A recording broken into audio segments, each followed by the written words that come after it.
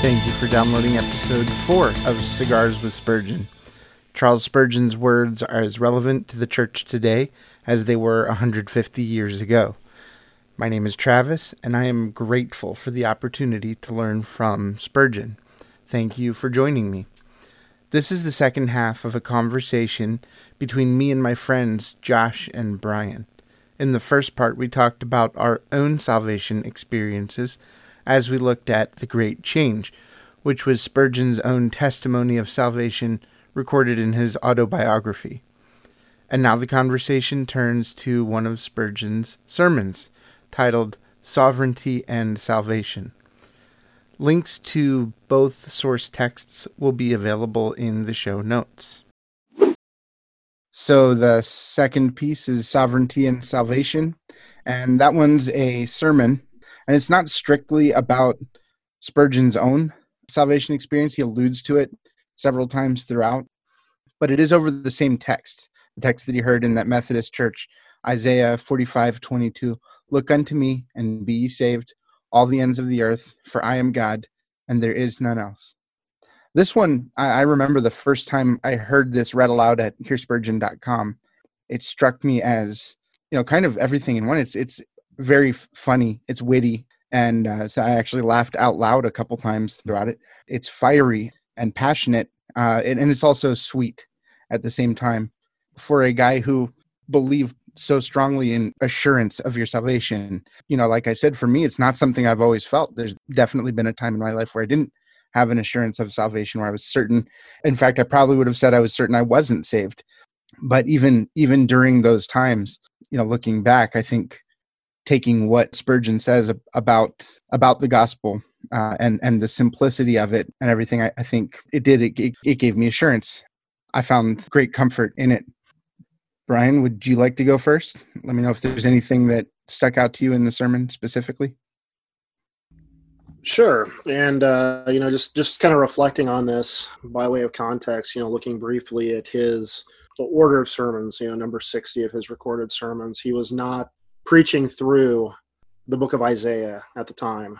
He was not going through one book and doing expository sermons like sometimes we encounter with the process that we hear preaching. So he was, selecting texts, and perhaps this one struck him because it landed on his anniversary date of salvation, or, the Spirit led him in some other way to preach from this text. But I never really pondered the idea of, we have this text that unlocked, the key to salvation for a particular individual, and to have him go back and preach on that text, it's kind of made me wonder, what he was thinking. I mean, what a blessed opportunity to go back and hear him expound on the Word of God in this particular verse that was so meaningful to him. To hear his thoughts, not just from an account of his salvation, but have him go and piece apart the text. But again, wonder what reaction was received that morning. What reaction he was expecting. Obviously diligently praying for sinners to be saved from any service, but what was in his heart, and was that something where he was questioning whether that text would be as meaningful to others? Had he thought he found that key and was going to present it to his hearers that day? Obviously, everyone has a different time and appointment with God, but that was something that was just a little new to me, as taking the text that you were sitting under hearing when you were saved, and then having the opportunity to preach that. That was just striking, just from the initial thought on the text, without even getting into his sermon in general.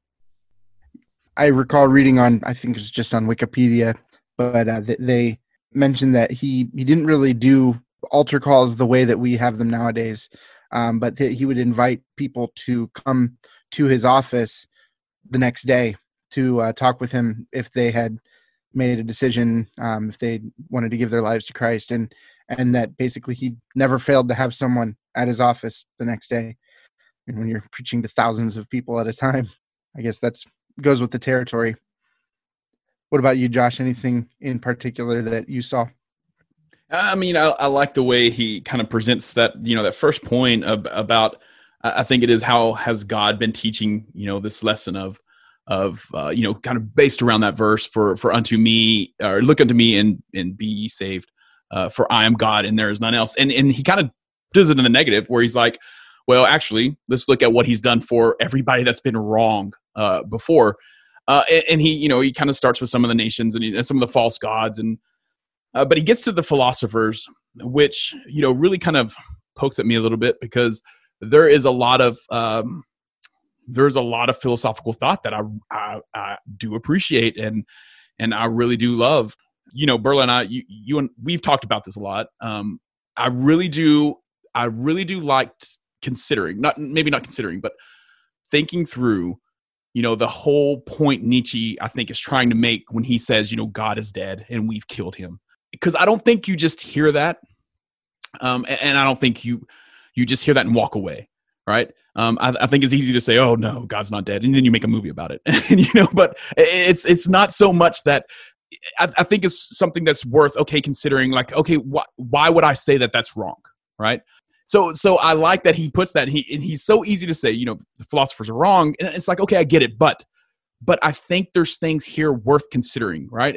And maybe taking a critical point on, because to me, for instance, it really helps me build out who I actually believe God is. Let's say, like, if he is or is not dead, because I think there's a practical explanation to it. And to me, it's that, I'll just give you my kind of quick answer to this that I'm rolling off on a tangent about, is that, what Nietzsche was totally getting at is the idea that God's dead. There is, how do we live now, right? The creator and the bedrock of all morals is gone. The morals are gone, right, with him. So what do we do now? And I think what we have found, and from the time he said that, what, in like 1880 or whatever, that there is not, that we have gone way worse, and we have seen the world get worse. Because we have World War I and World War II and nuclear bombs, and we could see things kind of. Let's say that, from that point, what you're saying is that all morality has decayed with the death of God. And now what do we do? And it's like, well, we don't know what to do because we've just killed a whole lot of people. Millions and millions and millions and millions and millions of people have now died due to this kind of thought. So practically it doesn't work. And I'm not trying to make a moral argument for the existence of God. I'm just saying that it's worth considering, these alternatives to say, like, I can't say practically, I have to say God is very much alive. God exists because, what you're saying, this is practical, moral decay. And so I appreciate the way that Spurgeon just says, like, listen, tried and tested, these things are wrong. I just can't walk away from that. I can't just say, like, okay, I think who was he talking about? Bacon, right? Like, bacon is wrong. And it's like, I can't just say that that's right? So I love the Spurge. I really do. But there's a bit of me that just says, okay, I need to confirm this. So I appreciate him at least giving me that leeway of saying, like, this is wrong, this is wrong, this is wrong. And he's like doing Twitter snips, right? Like, this is wrong because of this. And it's like a one-liner. For me, though, I need to unpack that a bit. I need to, and I hate to say, like, deconstruct. I'm with you. I hate to say that word, but I kind of need to deconstruct that a little bit and figure out exactly what it is. And why I would say I don't believe that. I hear you. I think that when he's going through that section, which, by the way, there's our T-shirt, guys. Right. Yeah, he says, "Here's bacon, now I shall know everything." Yeah, right. As long as we rip it completely out of context, that is the perfect line. Totally. No, I think that when he's talking about the philosophers, about all the ways that God has been teaching people to look just to him, I kind of took it in the same stride as when he's talking later on. And this is the part that made me laugh out loud, was when he's talking about how simple it is to just look, and how we want a religion that's very complex. We don't want to be told just look unto God, look unto Christ. We want to be told that we have to walk barefoot to 100 miles away. And if we tell someone that that's what you need to do to be saved, then they'll take off the next morning before breakfast. We complicate with rituals and vestments and all these different things. We make up these needlessly complex religions, and I don't think that Spurgeon has anything against rituals. I think that what he wants people to see is that they aren't what saves you. And I don't think he has anything against philosophers. He was a man with, thousands of books in his library, including many that, people that he disagreed with and everything. So I don't think he's saying that there's no value in those philosophers, just that that in our idolatrous nature, we tend to look at those things for our salvation, and they will fail us in that regard. Right. Well, I think I totally agree with you, because I think we've seen, throughout, the history of the church, that there's been plenty of great theologians that have relied on philosophy for, building, wonderful theological thought. Right. I mean, that's I think most of Aquinas is attributed to what he read in Aristotle. Right. Especially, Augustine and any of the early church fathers didn't just use the things that they learned from, the apostles. They also had philosophical thought that went along with it. So no, I don't think there's a push off here of philosophy. I think it's that you cannot ground your entire thought in philosophical thought, right? I mean, you have to have more. And that's where I think that's the most wonderful line, of this verse he keeps circling around in this sermon, is that, for I am God and there is none else. So it's, don't put your philosophy beside me, right? Don't put it above me. It's not the foundation of any of this. I am God and there's none else.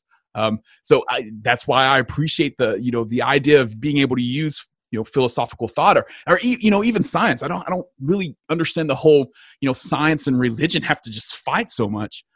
Because I think there's things that just help us describe the beautiful things and, that God has made, what creation is.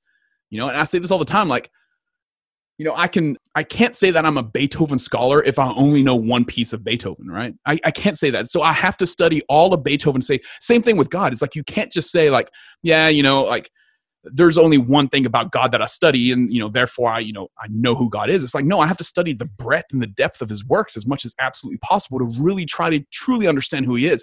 And by understanding that helps me grow in my relationship. So no, I think so. I didn't want it to sound like that I was really just throwing Spurgeon as like, oh, he's just like, Trump Twitter fighting with Bacon, but no, it's more along the lines that it's, he's saying, hey, this is wrong.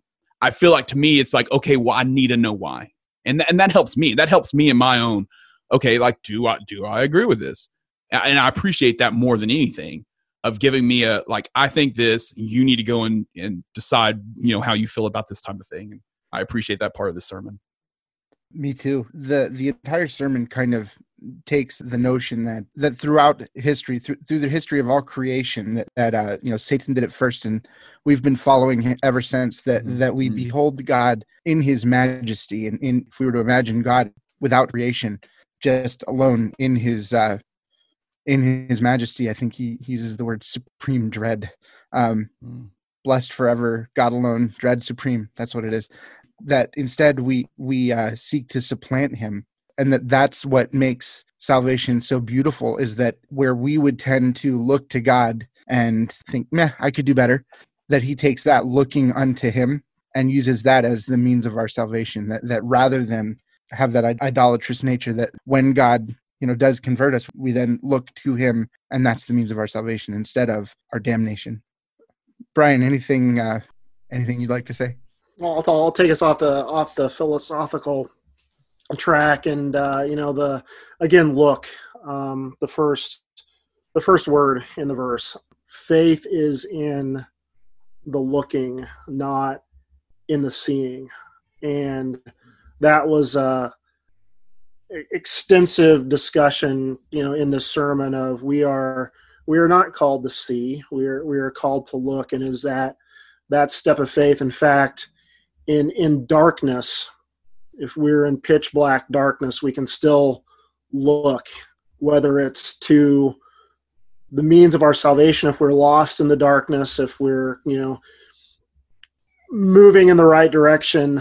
It makes me recall, when Jesus healed the blind man called out for alms, for help, and he looked to Christ once he heard that voice, still incapable of seeing prior to him being healed. And that was, just a profound thought. Again, it is not even us, they're the ones that see. It is Christ that opens our eyes, at our moment of salvation, and we can just looking is what we're called to do. Again, it simplifies the message of the gospel. As you said, if we're called to go walk somewhere 100 miles away barefoot and go bathe there, and all of our problems will be solved.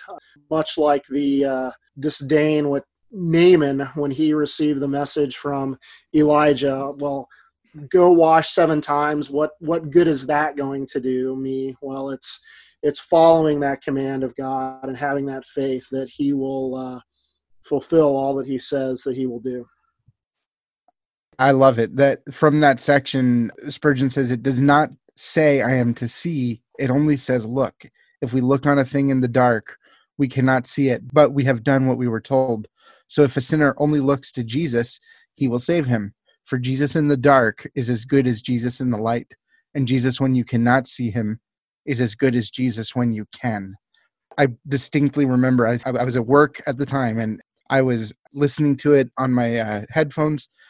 Don't tell the safety coordinator that I was doing that, but I heard that, and I actually had to stop and go somewhere where I could backtrack, listen to it again, and write it down. I think I sent it in a text to Pamela first, and then to Josh, or maybe both of you on the Slack channel. But it struck me, Jesus in the dark is as good as Jesus in the light, and Jesus when you cannot see him is as good as Jesus when you can. Because there have definitely been times for me where I couldn't see Jesus. And the fact is that it's not the strength of my own conviction, of my own certainty. If I were to try to apply some arbitrary level and say, well, as long as you're 51% sure that God is real and Jesus is God, then you get in.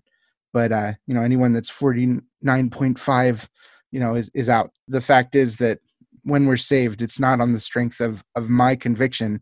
It's on the object of my faith, and that's in Jesus. And that's the part of that sermon that struck me so completely that I had to stop and say something. Should we go around one more time? Josh, was there anything that you wanted to say about this? Yeah, his second point about salvation being his greatest work, I really kind of thought through that and struggled a bit. And I see what he's saying. But when I initially read that first sentence, I was like, well, wait. Do we say that any of God's actions is greater or lesser than any of his other actions, right? Like, does anything that he does, is it less than anything else he's ever done, right? So how can you ever say like something so great? But as I read through this, it just helped put me into, it's like away from trying to objectively look at God, and then it put me into subjectively looking at God. And that was more along the lines of, wait a second, instead of saying and trying to, take such a far step back and saying like, oh, this is who God is, and these are his attributes, it gave me, this is, Josh Williams sitting here having some assurance that he is going to be able to be reconciled with the creator of the universe eventually. So reading through that second half, I just got the subjective feelings of like, you know what? Yeah, I can absolutely call that his greatest work. Because of that, I'm able to now like be reconciled with him, be with him again. This is, I don't know. To me, I was like, yeah, you know what? I get it. Yes, it is his greatest work. And it took me kind of taking that objective view and kind of turning it into a subjective view, which I believe is very much appropriate because, so it's good when you study, maybe who God is, to kind of look at things objectively and kind of have like an academic, output about it. But there is a point of saying like, listen, this is a very personal thing to me. It's an absolutely personal thing, because I think overall, we're hearing about this a lot lately, is that God is very personal. Because what would salvation be if it wasn't personal, right? And so, I tell that to my kids a lot all the time. I'm like, listen, there's two-way conversations here. There's two-way relationships. You can't have third-person interference. And I very much believe that with our relationship with God. And, I tell my kids, I tell my wife, I tell a lot of people about this. It's like, I cannot be the person that interjects whatsoever with you in your relationship with God. That is all on you. And that is very much subjective. So yeah, that really spun me around. Reading that, kind of having my initial just, what does this really mean? Define greatest, instead of having that initial kind of just thought that I usually do, and really spinning it on its head to me just saying, wow, like I sat in awe so much, of what God's plan was of not just saying like, you know what, yeah, you're coming to heaven. It's more of like they're the process of Christ humbling himself to come to earth, to suffering on a cross, to defeating death, to providing us hope, to being the foundation for his church. Like there is so much that comes along with that. That, you know, you stand back and you say, well, yeah, I mean, yeah, I get what you're saying, Spurgeon. You know, sorry to have doubted you for a second there. You know. Yeah. So you know, all the ends of the earth. That was another, you know, key phrase within the passage in Isaiah. And you think about what are the ends of the earth, and we always think about that from a missiological perspective. Spurgeon, you know, would have been a contemporary of David Livingstone and the African Inland Mission. So his context is somewhat those unreached tribes in Africa. And he describes himself, both in his account of his salvation and this sermon, as it was as if I was one of those people in the most remote part of Africa that had never heard, even though he had grown up hearing the message. So what are the ends of the earth? If God is omnipresent, if he's watching over all of his creation, there's not one of us that could be physically more distant from God than anyone else. But it's that separation of sin. And in reality, prior to our salvation, in other cases, in our timeline of our faith, whether we're in a Western culture, in an area that is laden with many churches, many options to exercise our faith, we are the ends of the earth. Spurgeon in the sermon talks about the drunkard being the person who's the end of the earth, and whoever has not looked unto Christ, you know, they are that end of the earth with respect to their relationship with God, the distance and the chasm that's presented to be in between them and God because of sin and their need for a savior. That stood out to me because, again, you know, always had the teaching, had the representation of the ends of the earth being a physical state. Those people over there who haven't heard, that we need to give a chance to as well, and not reflecting upon ourselves as you know, the separation that sin creates between man and God is far beyond any geographical distance that could exist. Yeah, that is great. In that segment, those are the people who have gone the farthest. So I know that's been me. I've gone the farthest. Paul said he'd gone the farthest, you know, chief of sinners. I guess the last thing I'll say about it in closing was one of my favorite things that he says is that the gospel is simple. Look, it's 4 letters, 2 of them alike. So just a very pithy statement. You know, great way for him to pound home that message that it's simple. And I certainly hope that anyone who hears us, if they haven't already looked unto Christ, that they would do that as well. So I'm going to put contact information in the show notes, and I'll run through credits later on and add that in. Thank you guys for joining me. I appreciate the time. It was good seeing you guys over Zoom. Yeah, for sure, man. Yeah, great to see you too. Yeah, Thank absolutely. you. We'll see you guys later. And thank you for listening. You can find me online at cigarswithspurgeon@gmail.com. My Twitter handle is @cigarswithchs. The text of The Great Change from Spurgeon's autobiography can be found at the Resource Library of the Spurgeon Center for Biblical Preaching at Midwestern Baptist Theological Seminary. The text of Sovereignty and Salvation can be found at the Spurgeon Archive. You can listen to both The Great Change and Sovereignty and Salvation read aloud at hearspurgeon.com or by downloading and subscribing to the Hear Spurgeon podcast.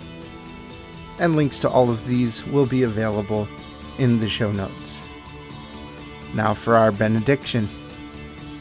2 Thessalonians chapter 2, verses 16 to 17. Now may our Lord Jesus Christ himself and God our Father, who loved us and gave us eternal comfort and good hope through grace, comfort your hearts, and establish them in every good work and word.